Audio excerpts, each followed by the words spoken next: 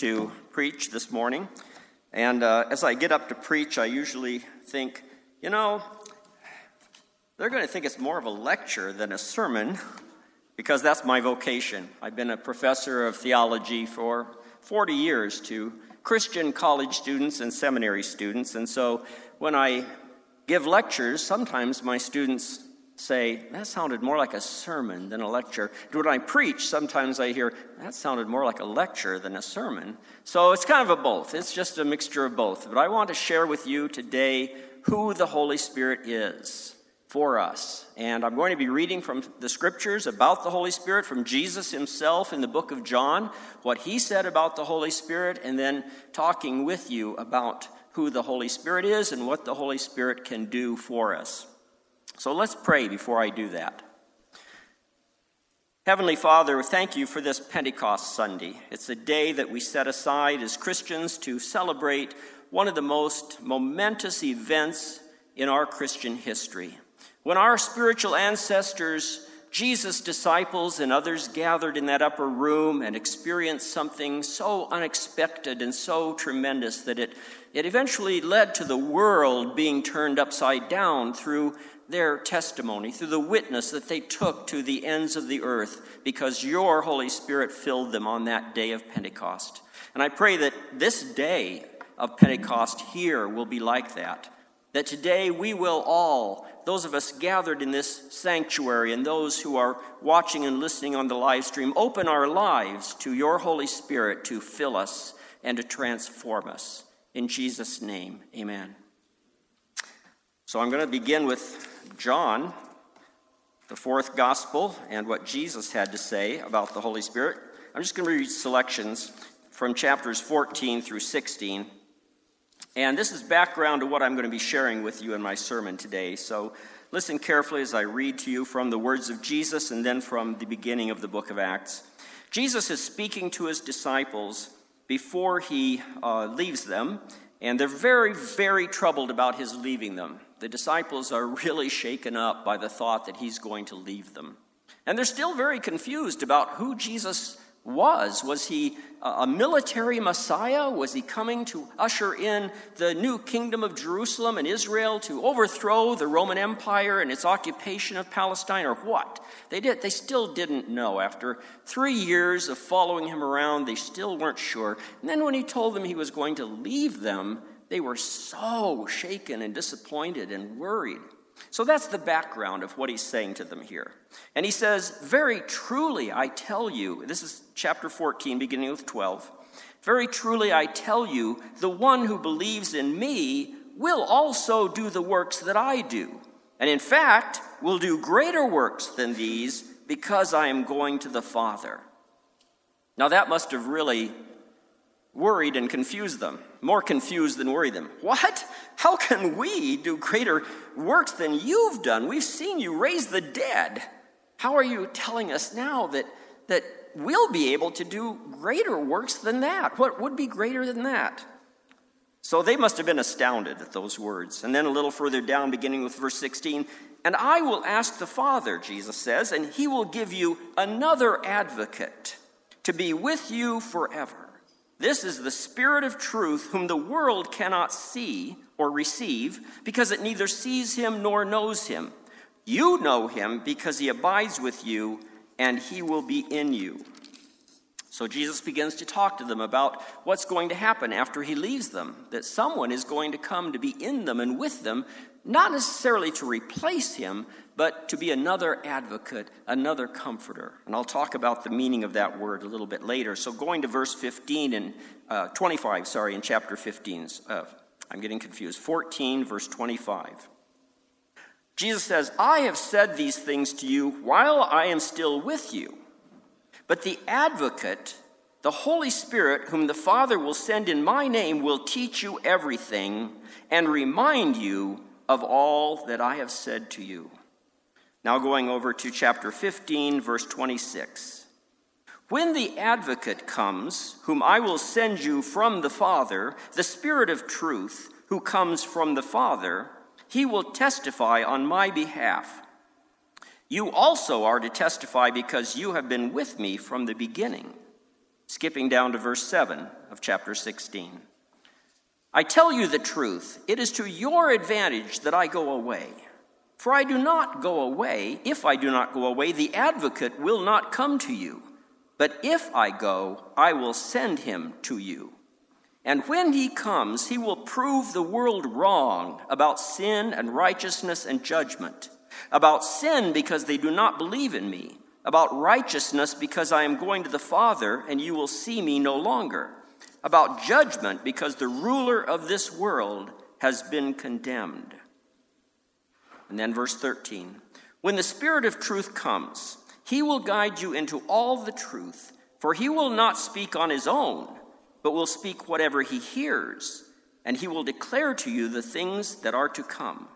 He will glorify me, because he will take what is mine and declare it to you. And now let's go to the beginning of the book of Acts, which is the next book in the Bible after the Gospel of John. Beginning with verse 4 of chapter 1.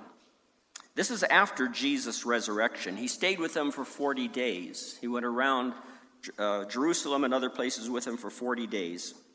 And while staying with them, he ordered them not to leave Jerusalem, but to wait there for the promise of the Father. For John baptized with water, but you will be baptized with the Holy Spirit not many days from now. So when they had come together, they asked him, Lord, is this the time when you will restore the kingdom to Israel? He replied, it is not for you to know the times or periods that the Father has set by his own authority, but you will receive power when the Holy Spirit has come upon you. And you will be my witnesses in Jerusalem, in all Judea and Samaria, and to the ends of the earth. Now backing up into the Gospel of John, just a couple of pages, chapter 20, verse 21. Before he left them in ascension, before he ascended back to the Father, Jesus said to them, after what he just said to them, so this is almost the very last thing he said to them, Jesus said to them, peace be with you. As the Father has sent me, so I send you. When he had said this, he breathed on them and said to them, receive the Holy Spirit. Okay, now let's go back to the book of Acts and go to chapter 2.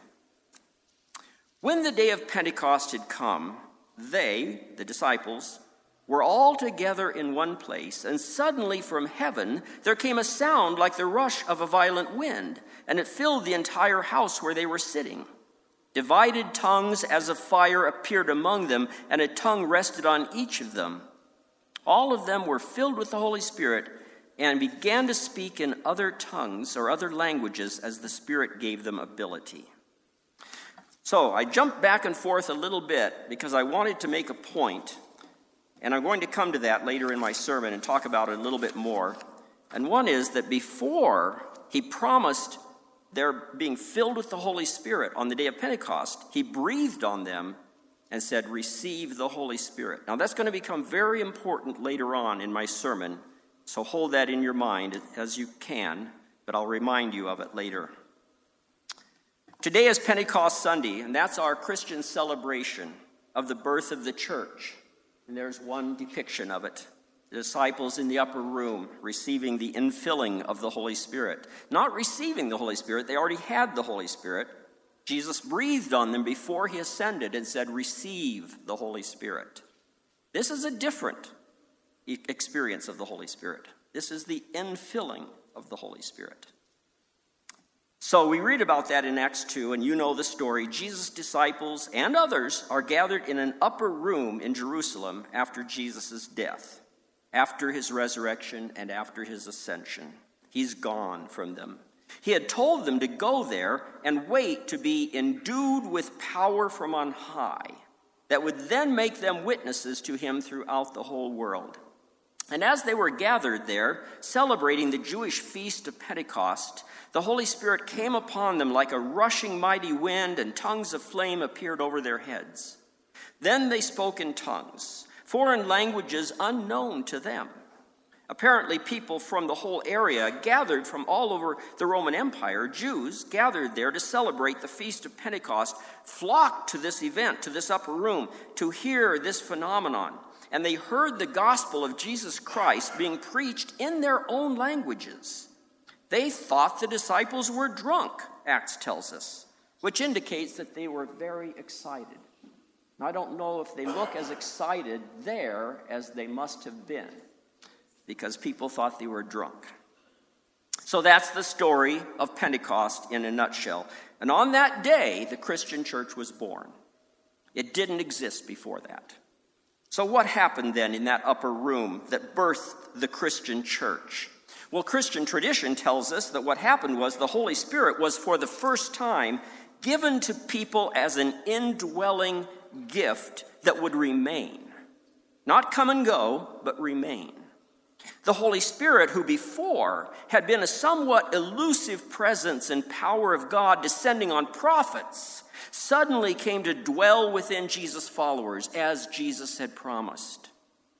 We often talk about the church as God's people and as followers of Jesus, but we often neglect to mention that the church is also the temple of the Holy Spirit, the indwelling place of God's Spirit. And beginning on this day of Pentecost, in around 33 AD, God's own Spirit came to indwell, to unite, to energize, and send forth the people of God, the church, into the whole world. So let me move to a question, and that is, who is this Holy Spirit character anyway? The Holy Spirit often seems elusive, vague, kind of ethereal to many Christians. One theologian published a book about the Holy Spirit entitled The Shy Member of the Trinity. And I think I have another slide you can move to now. The shy member of the Trinity. His point in the book was that the Holy Spirit does not want our attention. This theologian said, the Holy Spirit's only role is to glorify Jesus Christ and make him present to us and in us if we believe in him, if we are his people. But his only real work is to glorify Jesus. He points to Jesus. He doesn't point to himself. Well, I'm not so sure about the Holy Spirit being the shy member of the Trinity. I agree that the Holy Spirit does seek to glorify Jesus. That's clearly in the Bible. Jesus said it himself in the words that I read to you. But I suspect that theologian's tongue-in-cheek description of the Holy Spirit reflects many Christians' hesitancy about the Holy Spirit. Now, as I said earlier, I taught mostly Baptist theology students for about 40 years, and most of them told me they grew up in churches where the Holy Spirit was talked about, if at all, in hushed tones and with some anxiety. Whenever I taught an elective course on the Holy Spirit, which I did several times, it filled up immediately on the day of registration because those students were hungry to know more about the Holy Spirit. When I asked them why they didn't already know much about the Holy Spirit, they told me honestly that their pastors and parents didn't talk about the Holy Spirit much at all. And when I asked why that is the case, they said, "We don't want to be like those Pentecostals." Now, many of them didn't know, though I told them later, I grew up Pentecostal from birth to about age 25 when I converted to being Baptist. And I won't go into all the reasons why I did that, why that happened. I will only say that to this day I consider myself, and listen to this, an Anabaptist-costal. An Anabaptist-costal. That's a hybrid of Anabaptist, Baptist, and Pentecostal. Anabaptist being Mennonite, Baptist and Pentecostal. I wish Pentecostals were a little more cautious about the Holy Spirit's manifestations, and that Baptists and Anabaptists were a little more open to the Holy Spirit's manifestations. I've often looked for the middle ground between the two sides, but rarely found it. So let's go back to the question that I started with a few minutes ago. Who is this Holy Spirit? In the Old Testament, the Holy Spirit is hardly distinguished from Yahweh God, the covenant Lord of Israel. Yet there are hints here and there, especially in the prophets, that the Holy Spirit is a distinct person of God. But I'm not sure we would know that from the Old Testament alone. The Holy Spirit in the Old Testament times came and went, occasionally descending on a prophet to reveal truth or to work a miracle. But no prophet before John the Baptist was filled with the Holy Spirit. The New Testament has so much to say about the Holy Spirit, it's impossible to even touch on it all in one sermon. Sometimes I wonder why anyone would ever think that the Holy Spirit is the shy member of the Trinity, given the prominent role the Holy Spirit has in the New Testament, and really throughout all of church history after then. Jesus promised his disciples that after he left them, he would send them another comforter and another advocate. Just two words for the same being: comforter, advocate. Sometimes in English translations of the Bible, helper is the word used. He said this other comforter, advocate, helper would be with them and in them to represent himself to them and to lead them into all the truth. The Greek word in the New Testament translated in our English Bibles comforter or advocate or helper, the Greek word is paraclete. This paraclete, as Jesus called him, the promised Holy Spirit, is mentioned often in John's Gospel, especially in those portions I read from chapters 14 through 16. The Holy Spirit plays a prominent role in the Acts of Apostles. The Apostle Paul, in his letters, mentions the Holy Spirit very often and urges us, God's people, to be not drunk with wine, but be filled with the Holy Spirit. He says, too, that the Holy Spirit helps us pray, for we do not always know what to pray for or how to pray. Paul mentions several gifts of the Holy Spirit and fruit of the Spirit. So there's no shortage of talk about the Holy Spirit in the New Testament. The Holy Spirit is not the shy member of the Trinity. The Holy Spirit is very active. And yet, for all that, for some reason, non-Pentecostal, non-charismatic evangelicals and other Christians have tended to shy away from talking about the Holy Spirit. We sing about the Holy Spirit, but sometimes we're a little reluctant to talk about the Holy Spirit. I think we need to overcome our fear of being thought of as Pentecostals, because they really are our spiritual and theological cousins, even though I don't consider myself Pentecostal anymore. And we need to rediscover the Holy Spirit. So that's really my main idea here today, is let us rediscover the Holy Spirit. I'm sure that would be Jesus's and Paul's message to us. It's my message to you on this Pentecost Sunday. Let us rediscover the Holy Spirit. Now I'm going to do two things. I'm going to give kind of a Bible study talk about the Holy Spirit. Call it theology if you want to.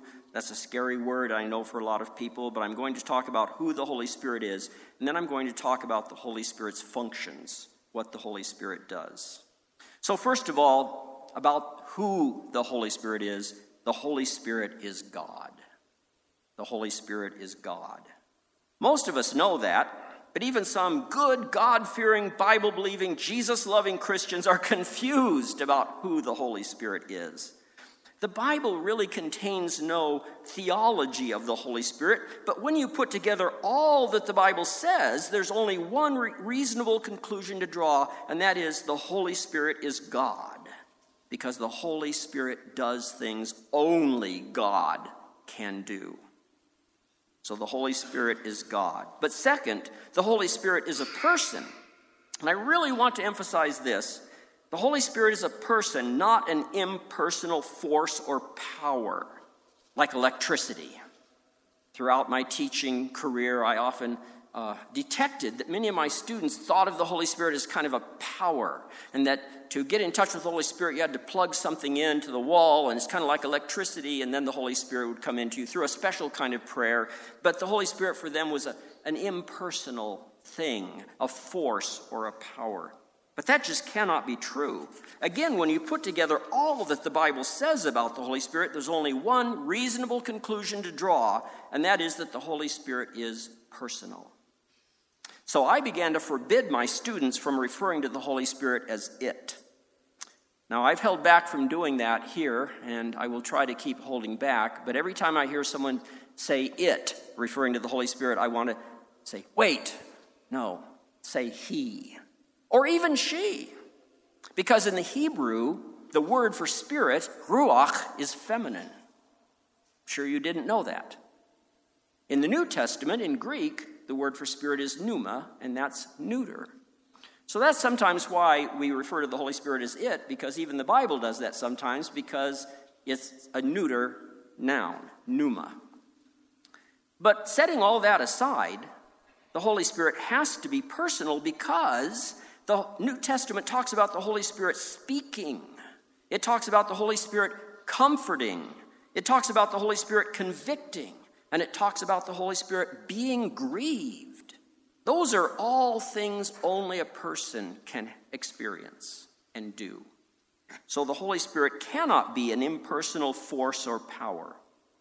Third, the Holy Spirit is the third person of the Godhead, of the Trinity. Again, putting together all that the Bible says about the Holy Spirit, the only reasonable conclusion is that the Holy Spirit is the third person of God, alongside Father and Son, and has been from all eternity. So, concluding this portion of my sermon, the Holy Spirit is the third person of the Godhead, equal in every way with the Father and the Son, but sent to us by the Father through the Son. That's the orthodox and biblical Christian doctrine of who the Holy Spirit is, in a nutshell. So next time you hear yourself saying of the Holy Spirit, it, stop and correct yourself and say, or he or she. Like every other biblical subject, the Holy Spirit has been the topic of much controversy throughout church history. Possibly another reason why many Christians shy away from giving the Spirit attention is because of all these controversies. For example, the Eastern Orthodox churches, like the Greek Orthodox, and the Roman Catholic Church divided from each other, and to this day cannot have communion with each other, over the question whether the Holy Spirit proceeds from the Father and the Son, or only from the Father. I won't go into all of that. That's a whole lecture in and of itself, and many books have been written about it. And that seems speculative to most of us. How can we answer that? Pentecostals, much later in the early 20th century, broke away from Methodists and other other Protestant groups over whether the Holy Spirit's supernatural gifts are still available to Christians today, or whether those supernatural gifts ceased when the Bible was completed. So the Reformers, Luther and Calvin and many others, even John Wesley, founder of the Methodist tradition, and others said, those supernatural gifts of the Holy Spirit, such as speaking in tongues, gifts of healing, miracles, prophecy, and so forth, all that ceased when the Bible was finished, when it was completely written. That's called cessationism, the cessation of the supernatural gifts of the Holy Spirit. Pentecostals broke away from that and said, no, all the gifts of the Holy Spirit are still available for people today, and always have been and always will be, until that which is perfect has come, which refers to Jesus and his return. But I don't want to dwell on controversies about the Holy Spirit. They interest me, and I can talk about them endlessly, but they aren't the subject for Pentecost Sunday. Today, we should focus together on the special function of the Holy Spirit among us and in us, and not on debates and controversies. So let's go to the next slide. So how does the New Testament speak to us about the Holy Spirit? What are the functions of the Holy Spirit that we should know about and seek to have working in us and among us? So I have a series of words that all begin with P. Now, when I was being taught homiletics, that's the science of preaching, I was told in college and seminary that you had to have 3 points and they all had to start with the same letter. Well, I couldn't quite get it down to just 3 points, but they do all start with the same letter. I have several of them. First of all, the Holy Spirit is promise. The Holy Spirit is promise. Jesus promised that his leaving the disciples, a thought that deeply discouraged them, was actually a good thing. It was a good thing because he would send someone else to be his presence within and among them, carrying on his mission. Now, right there is a mystery how the Holy Spirit can be someone else, another advocate, another paraclete or helper, and yet be the Spirit of Jesus Christ. So Christians have worked on this for centuries and ultimately come around to saying, Jesus is with us and in us through the Holy Spirit. So the Holy Spirit is God's presence within us and among us, carrying on his mission through us. In other words, Jesus no longer being bodily present among them was not, he said, something to be dreaded. His leaving them was not something to be dreaded. The coming of the Spirit from him would more than take his place. He even said that they would do greater things than he did because of the Holy Spirit, whom he would send to be in them and with them. Now, backing up from Jesus' promise that we read in John 14 through 16, we see that the Hebrew prophet Joel, hundreds of years before Jesus, promised that in the last days the Spirit would fill God's people in a special way never experienced before. The disciple and apostle Peter interpreted the day of Pentecost, which we're celebrating today, as the fulfillment of that promise that God sent through the prophet Joel. So first of all, the Holy Spirit is promise. That's one of his functions, is to fulfill the promise of Jesus, and also to promise us that we can do greater things than Jesus did if we let him do them through us. Secondly, the Holy Spirit is paraclete. This is the special function or role Jesus gave to the Holy Spirit. In that culture of that day and time, paraclete was someone who went with a friend to court. So if you were given a subpoena to come to court and appear before a judge, instead of taking a lawyer, which you might not be able to afford, you would take a friendly advocate or helper, someone to stand alongside you and plead your cause. Jesus referred to the Holy Spirit as another paraclete. So that indicates that the Holy Spirit is like Jesus, fulfilling the same function of mediator, friend, and helper. But the difference is that the Holy Spirit dwells within us if we are Jesus' people who through faith embrace Jesus as our Lord and Savior. Third, then, the Holy Spirit is presence. Unlike in the Old Testament where the Holy Spirit came and went, since the day of Pentecost, all who truly follow Jesus, who have put their faith in him and embraced Jesus as their Lord and Savior, have the Holy Spirit as our possession. Or better put, we are possessed by the Holy Spirit. The Holy Spirit sent to us by Christ takes possession of us.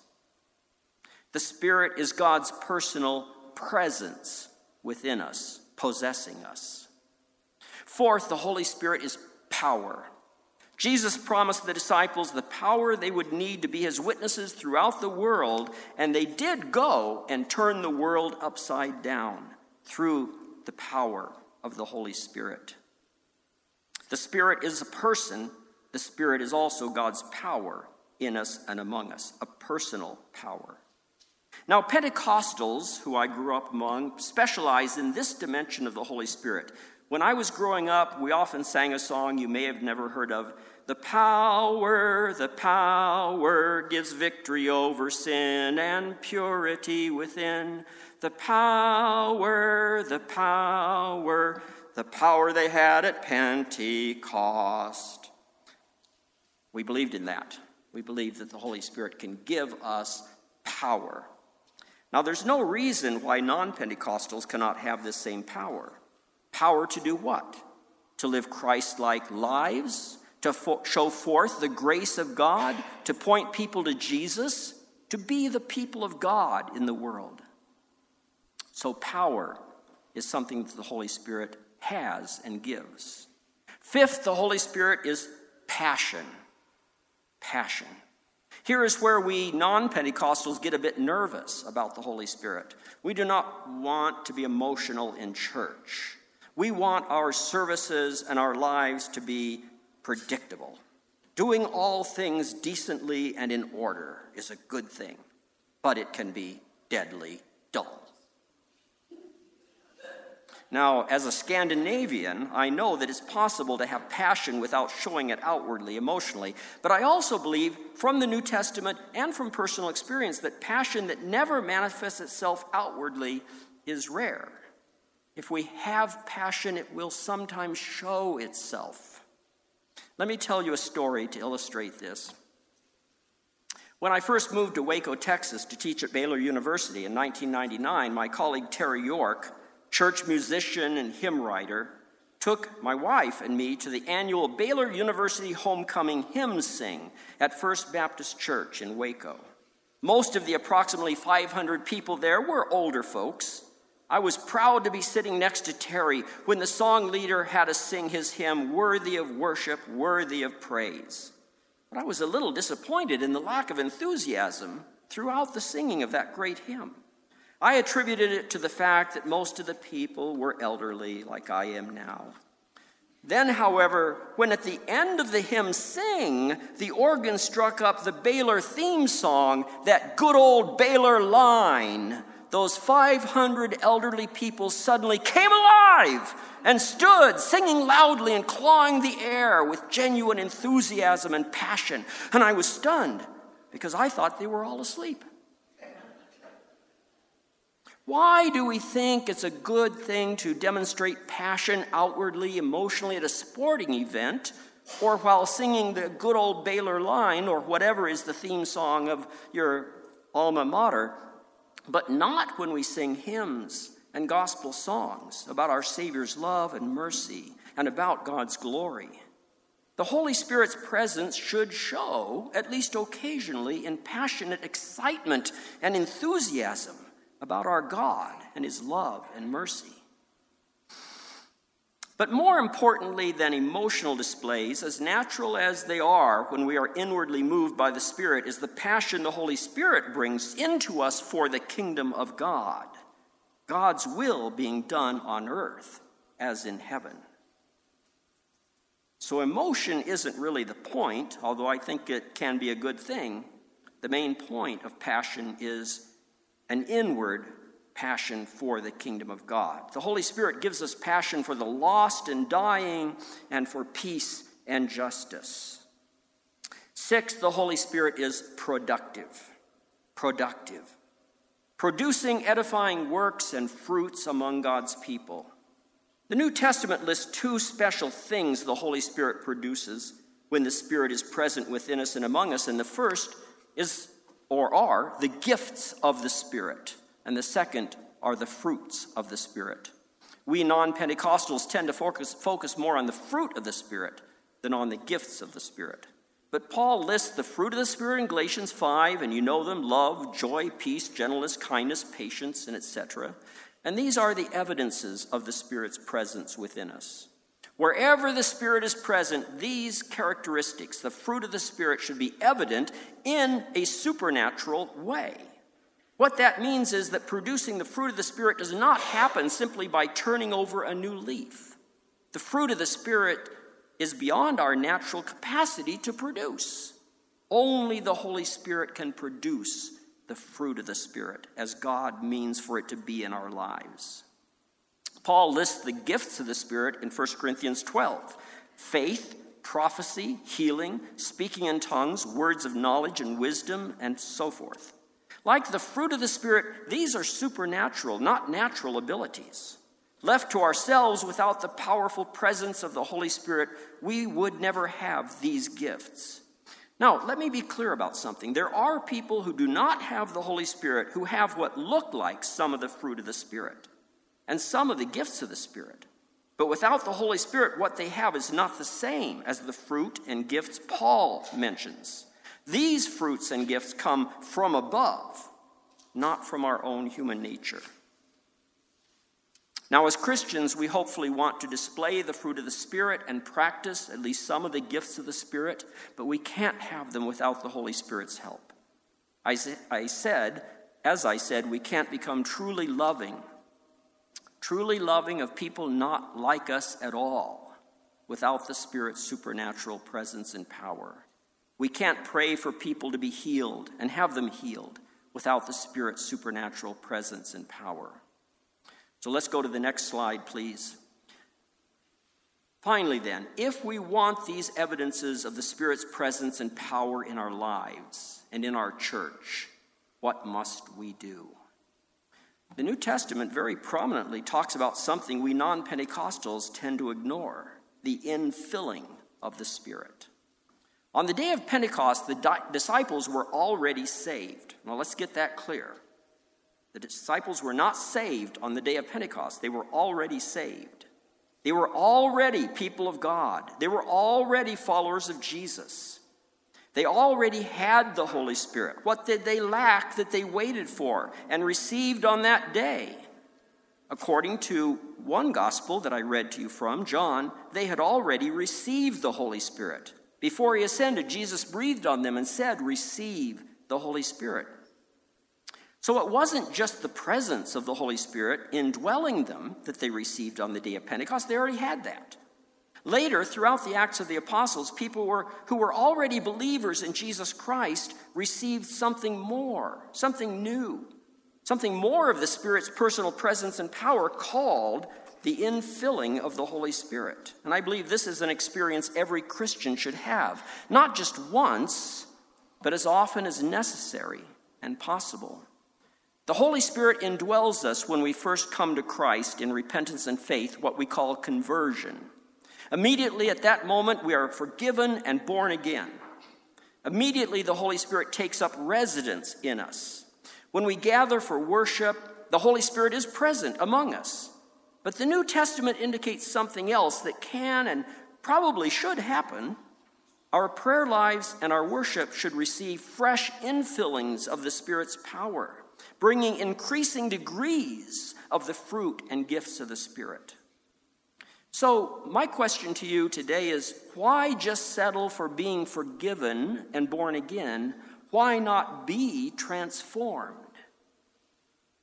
A fair reading of the New Testament pushes us to realize that although the Holy Spirit is already within us and among us, if we have faith in Jesus Christ, the Holy Spirit always can fall on us with fresh infillings, transforming our lives both individually and collectively. When that happens, the fruit of the Spirit grows and the gifts of the Spirit open up. And the result is holiness of life, power to witness, and mutual blessing of each other and of God and the whole world. Now, does that make you nervous? It should. It makes me nervous. Because the Holy Spirit is never predictable or safe. The Holy Spirit shatters the status quo, breaking us out of our complacency and lifting us up to new heights of spiritual fullness and blessing if we are open to that. So my challenge to you today is to be open to that. Ask Jesus to fill you with his Holy Spirit, just like the disciples were on the first day of Pentecost in Jerusalem. Let's pray. Father God, Brother Jesus,